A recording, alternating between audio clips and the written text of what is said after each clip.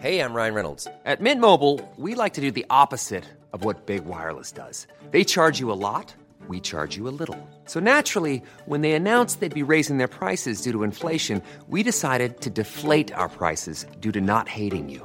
That's right. We're cutting the price of Mint Unlimited from $30 a month to just $15 a month. Give it a try at mintmobile.com/switch. $45 up front for 3 months plus taxes and fees. Promo rate for new customers for limited time. Unlimited more than 40 gigabytes per month. Slows full terms at mintmobile.com. Hey everyone, hope you're all staying safe out there. Sorry for the delay in this episode. It's been a bit of a mess organising working from home, but I shan't bore you with the details. Let's dive into the show. I bring you a message today from the people of Ireland. The Irish desire peace with England and with the rest of the world. It is a question of a republic. And we want the creation of a new Ireland. I wish to talk to you this evening about the state of the nation's affairs. I wish to talk to you this evening about...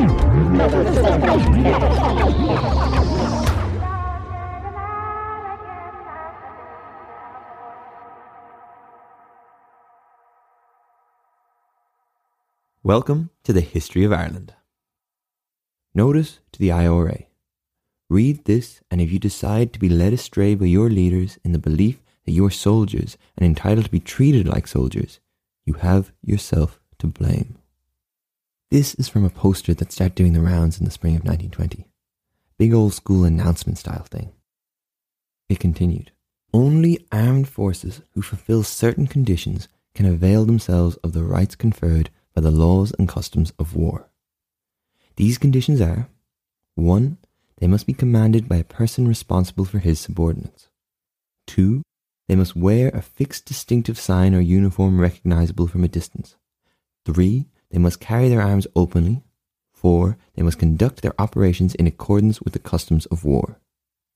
They state a man dressed in civilian clothes, whether it be police, soldier, or civilians, is nothing more than a common criminal. There are men among you who fought in the last war. Ask them what would have happened to men dressed as civilians who suddenly shot or threw bombs at soldiers in one of the villages behind the lines. They will tell you that such persons would have been shot immediately or captured, and all civilized nations would have approved. Your leaders are encouraging you to do that which any civilized nation would lawfully execute you. Do not be deceived. If you go on murdering disguised as civilians, you will pay the penalty either fighting or on the scaffold. Heavy stuff. This announcement highlights the huge discrepancy with which the Irish and British viewed the IRA. It raises questions over the differences between murderers and soldiers, and it kind of highlights how the IRA were revolutionizing warfare.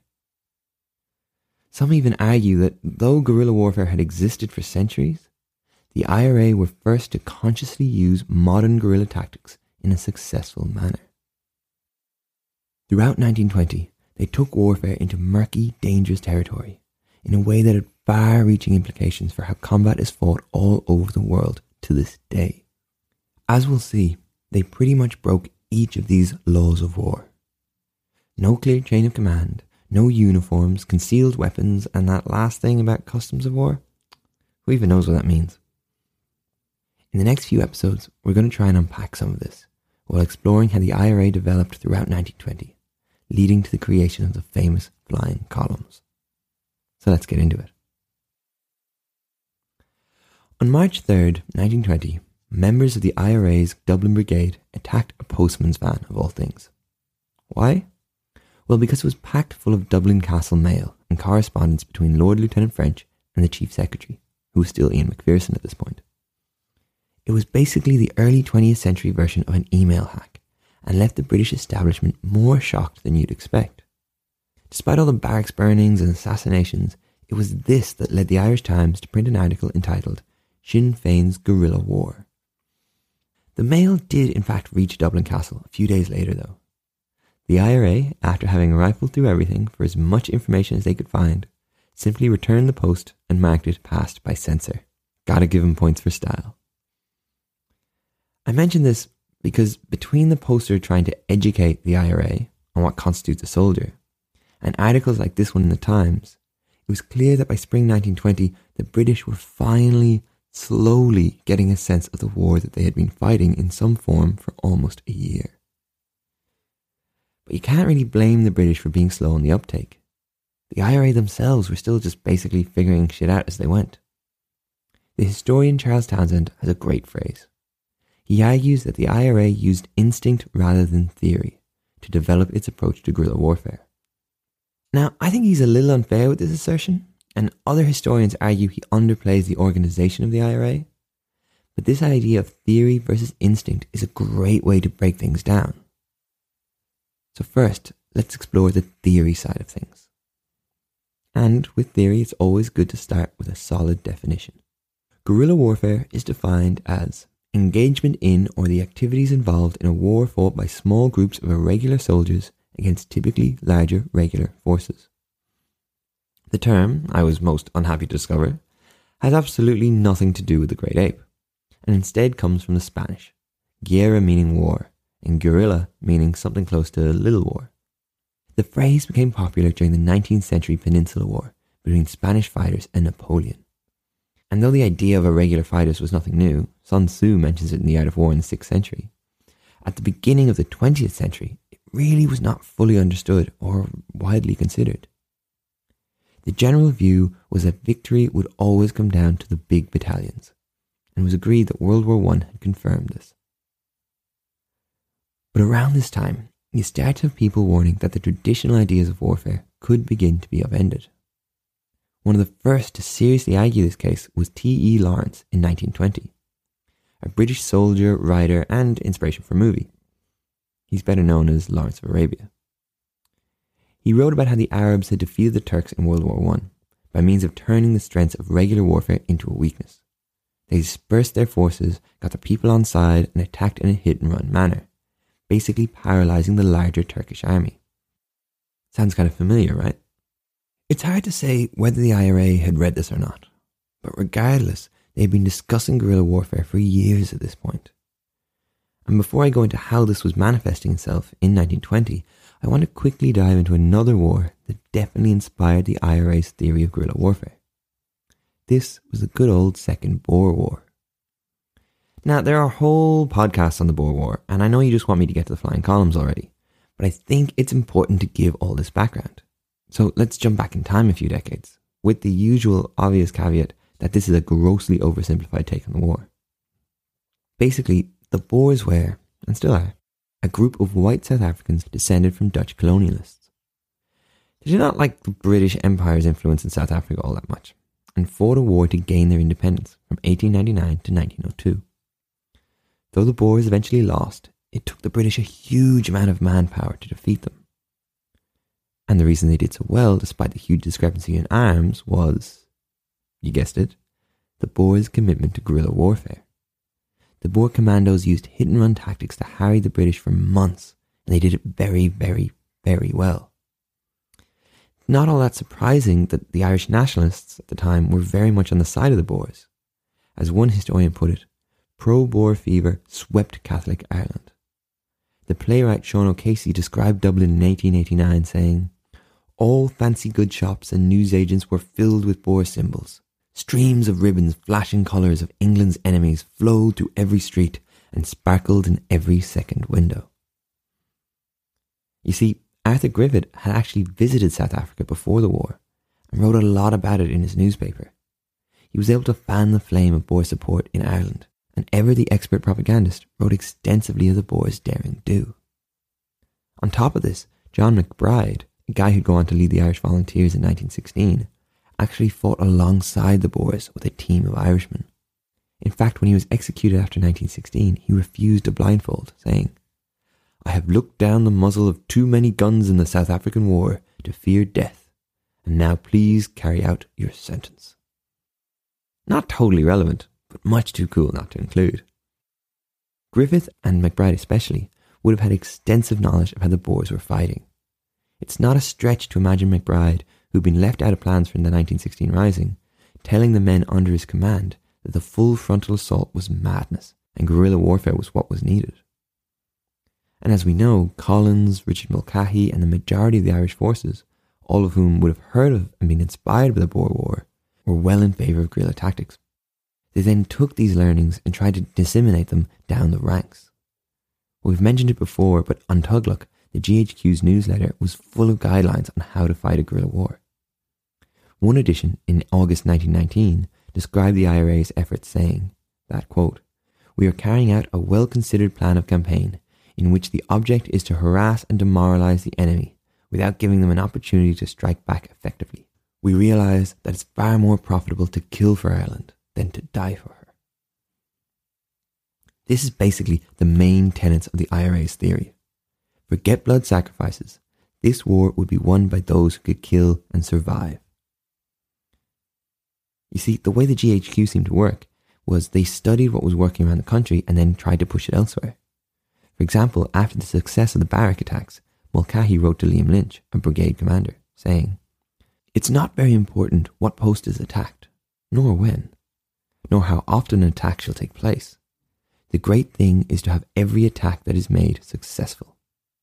He continued in the same letter, quite interestingly, saying, "Our war is distinct from all other guerrilla wars in this respect. It is the guerrilla war of a civilized modern people, and it would be a great mistake to willingly abandon any warlike resources placed at our disposal." So I don't know, I would argue that there was clearly a theory being handed down to men of the IRA, top-down ideas from GHQ on how to run a guerrilla war.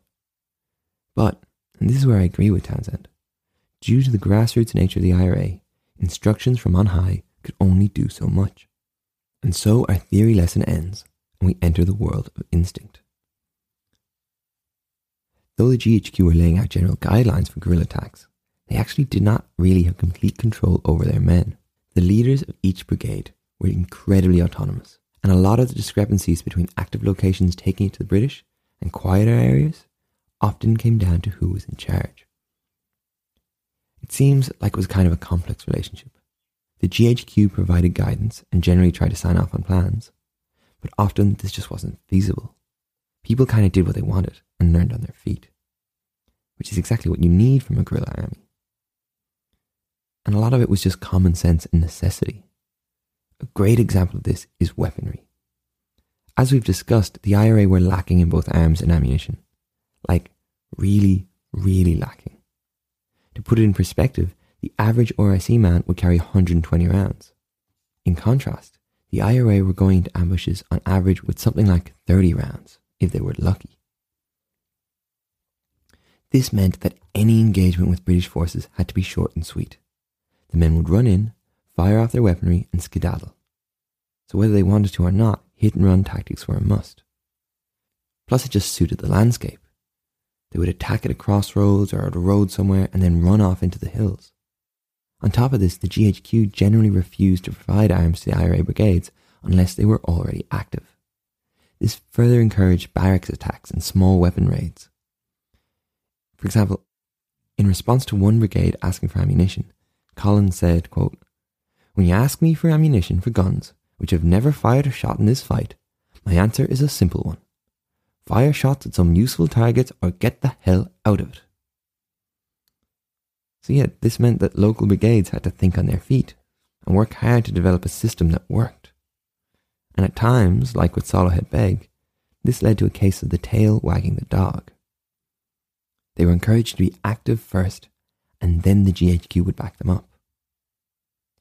Furthermore, the number of men, the Irish landscape, and the general lack of military training all meant that local IRA leaders had to make quick decisions and figure things out as they went. So do you see how it becomes a bit of a combination of both theory and instinct? The Boer War on Tugluk and the GHQ provided the theory, while the men on the ground learned by instinct. And both this theory and instinct taught the IRA that to stand any chance against the British, they had to fight a different kind of war. They had to abandon uniforms. They had to work on a loose, decentralized chain of command. And, of course, they had to keep their weapons hidden. No amount of posters were going to change this. The IRA believed fervently that they were soldiers regardless of the British rules. They were creating a new kind of warfare rather than being forced to fight under the laws of a system that would have ensured they lost. I'll give Townsend the last word on it. He puts it like this. the Republican campaign commands attention as remarkable pioneering endeavour.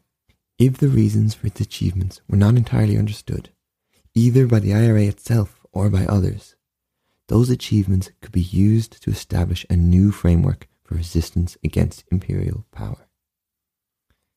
Next time, we're going to explore a vital tool in that Republican campaign, one that achieved a hell of a lot.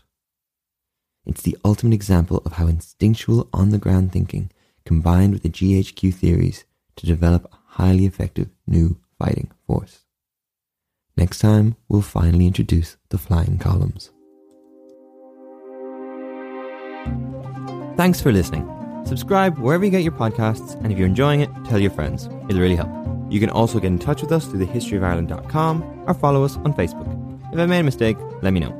The History of Ireland was written and produced by me, Kevin Dolan. Additional research and fact-checking by Robert Babington, music by Liam Doyle, and production help from Aoife Murphy. This podcast was recorded on the lands of the Wurundjeri people of the Kulin Nation. Sovereignty was never ceded. And just before we go, a quick public service announcement from the Lucy family. Enjoy. Stay home, you black and tans. Stay home and wash your hands. Tell your wife you bought Literal down in Gary's. You bought that old spray, you've been using it all day to kill the pesky virus called Corona.